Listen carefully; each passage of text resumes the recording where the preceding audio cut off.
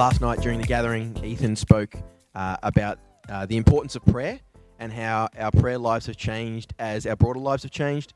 Our routines have changed. Maybe we don't have a commute anymore. Maybe there's more people in the house than there used to be. But he talked a lot about how do we find time to pray and the importance of prayer in this time of COVID-19. And with that in mind, we're going to throw to Cassie now, who's going to lead us in a time of prayer.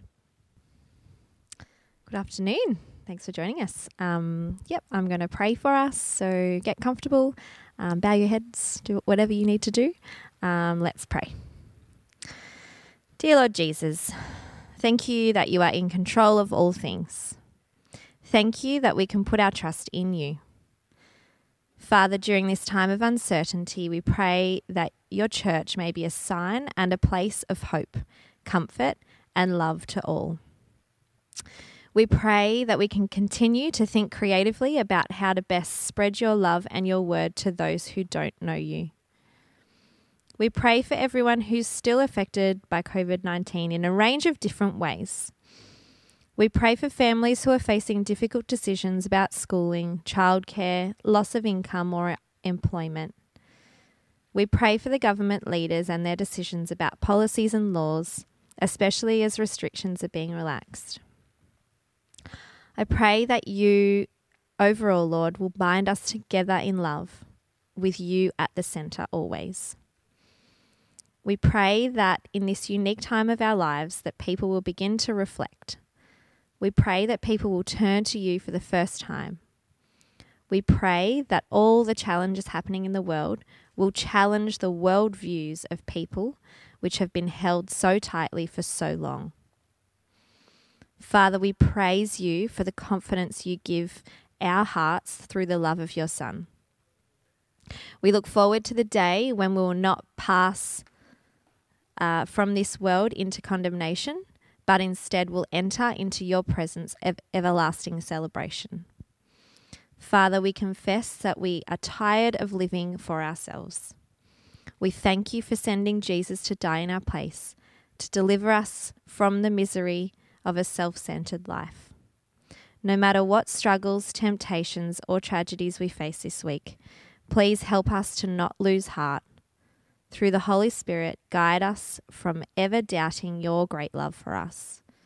Help us to remember the good news that you've made known to us, and that you've forgiven all of our sins. Lead us to live our lives for Christ's sake, at our workplaces, with our friends, with our families, and wherever else we may go this week. We pray all of this in the name of our Lord and Saviour, Jesus Christ. Amen.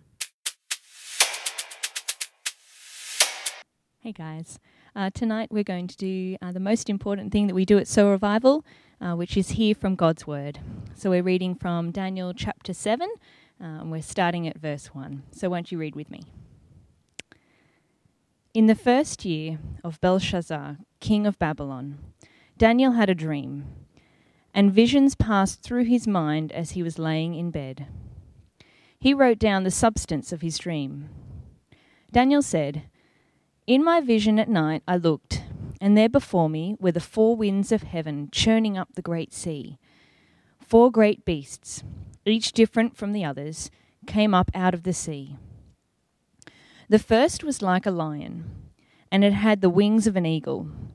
I watched until its wings were torn off, and it was lifted from the ground, so that it stood on 2 feet like a human being, and the mind of a human was given to it.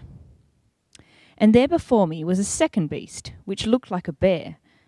It was raised up on one of its sides, and it had 3 ribs in its mouth between its teeth. It was told, 'Get up and eat your fill of flesh.' After that I looked, and then before me was another beast, one that looked like a leopard. And on its back it had 4 wings, like those of a bird. This beast had 4 heads, and it was given authority to rule. After that, in my vision at night, I looked, and there before me was a 4th beast, terrifying and frightening and very powerful. It had large iron teeth. It crushed and devoured its victims and trampled underfoot whatever was left. It was different from all the former beasts, and it had 10 horns. While I was thinking about the horns, there before me was another horn, a little one, which came up among them, and the three of the first horns were uprooted before it. This horn had eyes like the eyes of a human being, and a mouth that spoke boastfully. As I looked, thrones were set in place, and the Ancient of Days took his seat. His clothing was white as snow. The hair of his head was white like wool. His throne was flaming with fire, and its wheels were all ablaze. A river of fire was flowing, coming out from before him. Thousands upon thousands attended him. 10,000 times 10,000 stood before him. The court was seated, and the books were opened. Then I continued to watch, because of the boastful words the horn was speaking. I kept looking until the beast was slain, and its body destroyed and thrown into the blazing fire. The other beasts had been stripped of their authority, but were allowed to live for a period of time. In my vision at night I looked, and there before me was one like the Son of Man, coming in the clouds of heaven. He approached the Ancient of Days and was led into his presence. He was given authority, glory, and sovereign power. All nations and peoples of every language worshipped him. His dominion is an everlasting dominion that will not pass away, and his kingdom is one that will never be destroyed. Well, hello friends. I'm so glad that you've been able to join us today for church. My name's Paul, and it's my great privilege to share this part of God's Word with you. Or should I say maybe dubious pleasure? Because as that was read out, did you find it a little bit strange? The imagery was just so graphic and weird. It's the type of thing that you would expect to see in a fantasy movie like Lord of the Rings. But this is not a fun trip to the movie theatre. As Daniel reflects upon this vision, he is disturbed and deeply troubled. Now, whenever we come to God's Word, we've got to ask for his help to understand it, but especially so today as we come to a tricky part of literature and how to understand that. So let's pray that he would help us understand his Word now. Let's pray. Dear Heavenly Father, we do acknowledge that you are the Alpha and the Omega, the beginning and the end. All things are under your rule. All things come before you. And so, Lord, we do pray that you would help us to understand your word. We thank you that you do speak to us. And so as we come to this tricky part of your word today, Lord, we do pray you give us ears to hear and eyes to see the world the way you see it. And we do pray it in Jesus' name. Amen. Just want to start off by telling you about an interesting building project. Just outside of Quebec in Canada, a team of 60 people take around 6 weeks to build a hotel entirely out of snow and ice. They use thousands and thousands of tons of snow and ice to build all the rooms and all the furniture. And you have to admit the finished product looks pretty impressive. I've got a bunch of slides here to show you what it looks like from the outside and the interior as well. Very impressive. All the work that takes to build all that sort of stuff. Pretty amazing. Now, just after 4 months, the hotel has to shut down. Why? Well, because it starts to melt. And so all that work, all that beauty ends up turning into just a muddy puddle. And then the next year they do it all again, to again watch it turn into a muddy puddle. Now, why are we talking about an ice hotel, you might be asking? Well, good question. Well, because it's actually a graphic illustration of transience, of things that are impermanent. You see, in its full glory, the ice hotel just looks so solid, so permanent. But in reality, it's temporary. In just a few months, it melts away. It comes and it goes. And so in that short time frame, we have the eyes to see that something can be very, very impressive, but also be temporary at the same time. The book of Daniel teaches us to see things from an eternal perspective, to see things God's way, hence the title of our series. From God's perspective, whole generations become just moments, and mighty kingdoms, they just come and go, just like an ice hotel in Quebec. And so, as we've been reading through Daniel, we've seen the mighty power of Babylon and its empire. In the 6th century BC, it was the world power, swallowing up any nation in its path, and that included conquest of Israel. We saw how proud kings imposed their command upon God's people, and they mock the God of Israel. But alongside this worldly reality, we're given a glimpse into a heavenly reality. We see powerful kings humbled before the true God of heaven, because it's the God of heaven who sets up and removes worldly kings. We see impressive empires brought to an end by the hand of God, and the promise that he will establish his eternal kingdom. And so, the call is to see things God's way. We need to remember that things don't always seem what they are. Sometimes things that seem important end up being unimportant. Things that seem to be valuable turn out to be worthless. Things that seem to be permanent end up being temporary. And so our passage continues that same idea, to keep seeing things God's way. Now, before we come to the passage, just a short word about the type of literature we're looking at today. You see, for the first half of Daniel, we're looking at a different type of literature. We're looking at what's known as historical narrative. That's events recalled, but they're located in a place and a time, and it can be fairly straightforward to understand. But here we see the style change. In the second half of the book, we're going to be confronted with all manner of graphic imagery as Daniel recounts strange visions and dreams. This writing style is known as apocalyptic literature, and it's not so straightforward to understand. There's pockets of apocalyptic literature all through the Old Testament, but probably the most famous bits are at the end of the whole Bible in the book of Revelation. And with all its graphic imagery and symbolism, it's not surprising that this type of literature really gets the imagination flowing. And it's also the source of a lot of really wild interpretation. So with that in mind, we need to put in some important ground rules as we approach this type of writing. And so rule number 1, let the Bible interpret the Bible. Often in these passages, there is a direct explanation of what it all means. And in our passage today, we have a direct interpretation of the dream. And for that, I know I, for one, are greatly thankful. Rule number 2, the structure of the book is also a great help. The stories of Daniel are indeed very, very memorable, but that's not to make us think that they're just some sort of hastily thrown together collection of rollicking yarns. No, chapters 2 through to 7 are actually a very carefully structured piece of work. I've got a diagram here on the screen for you to look at that shows you how they all fit together. The chapters quite clearly mirror each other. So we have chapters 2 and chapter 7 mirroring each other. So I think we had that diagram on the screen. Thanks, Ethan. No worries, mate.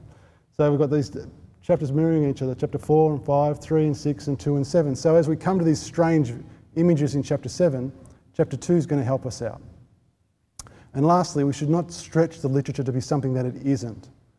It's full of imagery and symbolism, and so it shouldn't be interpreted literally.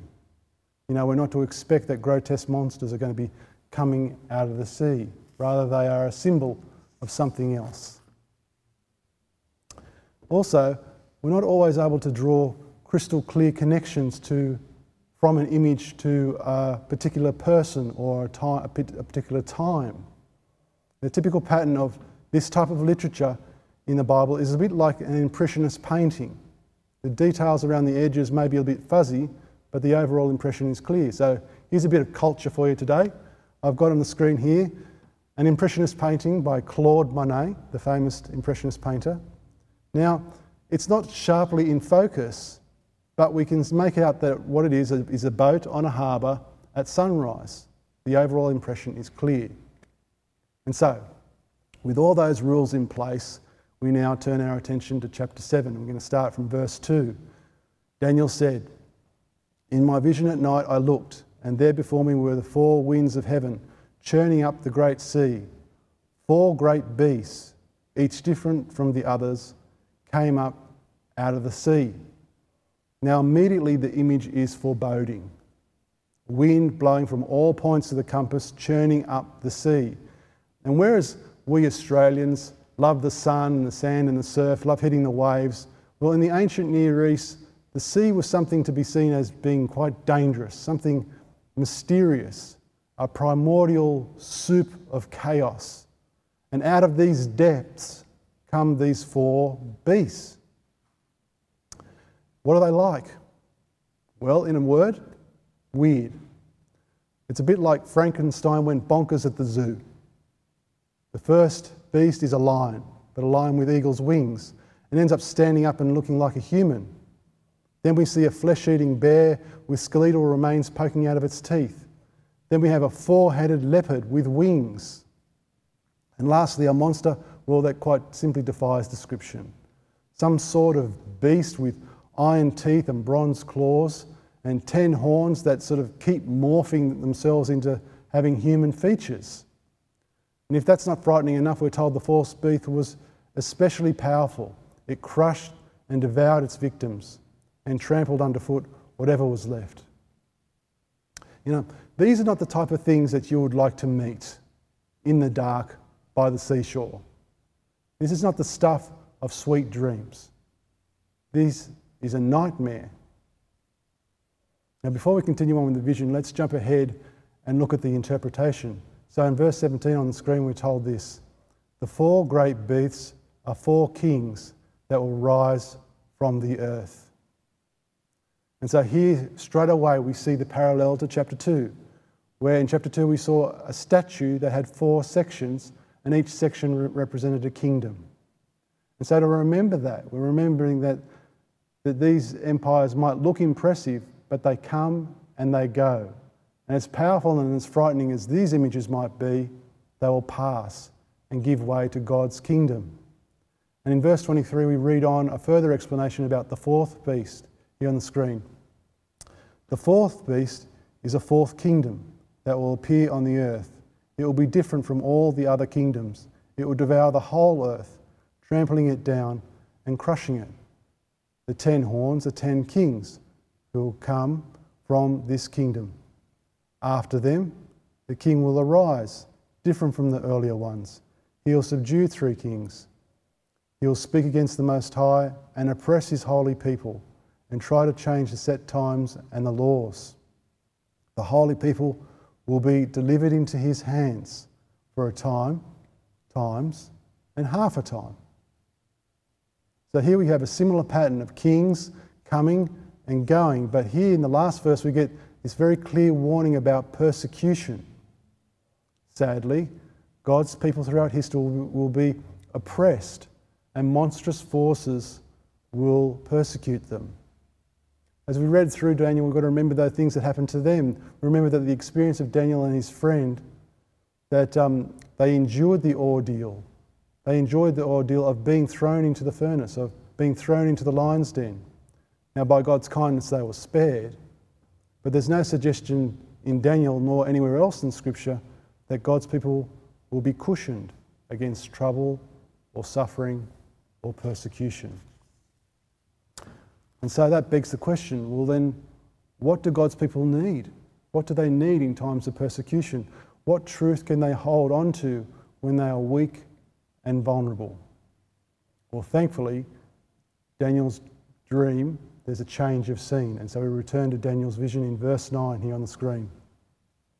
"As I looked, thrones were set in place, and the Ancient of Days took his seat.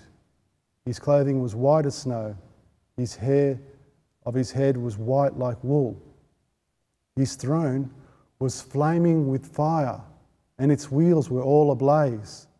A river of fire was flowing, coming out from before him. Thousands upon thousands attended him. 10,000 times 10,000 stood before him. The court was seated and the books were open.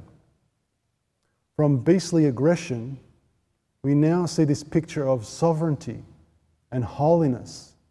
The Ancient of Days is God himself, sitting on the throne, a throne of fire. And it's a glorious picture, but it's also a picture of judgment. And we're transported into the courtroom of heaven. And so we continue reading on in verse 11. Then I continued to watch because of the boastful words the horn was speaking. I kept looking until the beast was slain and its body destroyed and thrown into the blazing fire. You see, as frightening and as boastful as these worldly empires are, they will come under the judgment of the Ancient of Days. In the end, God will have the final say. But that's not all. The vision continues. Have a look at verse 13 here on the screen. In my vision at night I looked, and there before me was one like the Son of Man, coming with the clouds of heaven. He approached the Ancient of Days and was led into his presence. He was given authority, glory, and sovereign power. All nations and peoples of every language worshipped him. His dominion is an everlasting dominion that will not pass away, and his kingdom is one that will never be destroyed. You see, the contrast here is clear, is it not? Whereas before we saw beasts emerging from the depths, here we see a man coming on the clouds of heaven. Quite literally a man, quite literally a bloke. Well, who is this guy? Well, turning to the New Testament, we start to find out. We find ourselves in another courtroom scene at the end of Mark's Gospel, chapter 14, verse 60, here on screen. Then the high priest stood up before them and asked Jesus, "Are you not going to answer? What is this testimony that these men are bringing against you?" But Jesus remained silent and gave no answer. Again the high priest asked him, "Are you the Messiah, the Son of the Blessed One?" And Jesus continued, verse 62, "I am," said Jesus, "and you will see the Son of Man sitting at the right hand of the Mighty One and coming on the clouds of heaven." You know, in the New Testament, in the Gospel, Jesus uses the name Son of Man to describe himself 90 times. And with this very clear identification, the irony of this scene is just palpable. Because think back to Daniel chapter 7, what we saw the Son of Man. He was given all authority, all glory, all sovereign power from the courtroom in heaven. And yet, here we are in Mark's Gospel, the same Son of Man, Jesus, standing in a dodgy kangaroo court, being accused. How dare sinful humans judge the sovereign Lord, who has everlasting dominion over all things? Well, it's an easy thing to do if you don't see things God's way. If you see Jesus as nothing more than, say, a baby in a manger, or a quietly spoken wise teacher. If we think like that, well, we think of them as being harmless. But when we see things God's way, we see Jesus as the powerful ruler and judge of all things. Now, coming back to the interpretation of Daniel's vision, there's one more stunning development that we need to cover. In verse 18, we read this, Daniel's told this, "But the holy people of the Most High will receive the kingdom and will possess it forever. Yes, forever and ever." And the promise goes on in verse 22. "The Ancient of Days will come and pronounce judgment in favour of the holy people of the Most High. And the time came when they possessed the kingdom." And again, verse 27 on screen. "Then the sovereignty, power, and greatness of all the kingdoms under heaven will be handed over to who? To the holy people of the Most High. His kingdom will be an everlasting kingdom, and all rulers will worship and obey him." So do you see what's being said here? God's people are quite literally being promised the earth. Now, that's quite an inheritance to look forward to. The truth, then, that's the truth. That's the truth that the millions of Christians martyrs have held on to. As they've been crushed and devoured by beastly oppressors, they have stood firm against monstrous powers, looking forward to standing with Jesus in heaven and ruling with him. Do you remember Stephen? Stephen, the one who was considered the very first Christian martyr. As he was about to be crushed by a furious crowd, what did he see? Here on the screen, in Acts chapter 7, verse 55. Stephen, full of the Holy Spirit, looked up to heaven and saw the glory of God, and Jesus standing at the right hand of God. Look, Stephen said, I see heaven open and the Son of Man standing at the right hand of God. So friends, will you see things God's way? Yes, there'll be monstrous powers that will rise up and oppose God and his people. But these worldly powers will come and they'll go. In the end, God will defeat his enemies and establish his eternal kingdom. And friends, can you see the future that God has for you? Because if you're a Christian, then eternal rule is your future. And yet, we make such a big deal out of such little things in the here and now. We put so much effort into things that will fade away, and yet so little effort into things that will last. I know you do it, because I do it. The things of the world just seem so tangible, they seem so permanent, and yet heaven seems so far away. But that means we're not seeing things God's way. And may it be that God would change us. May it be that God would give us the eyes to see the world for what it is. May it be that he would give us minds to understand the blessings that he's lavished upon us. May it be that he would give us hearts that long for our heavenly home. Amen.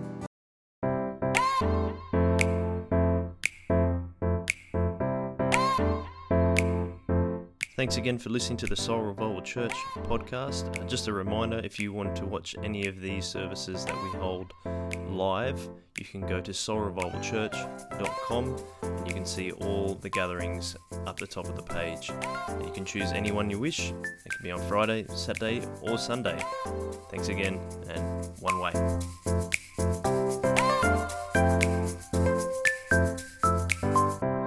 Music is Okay by Ixon.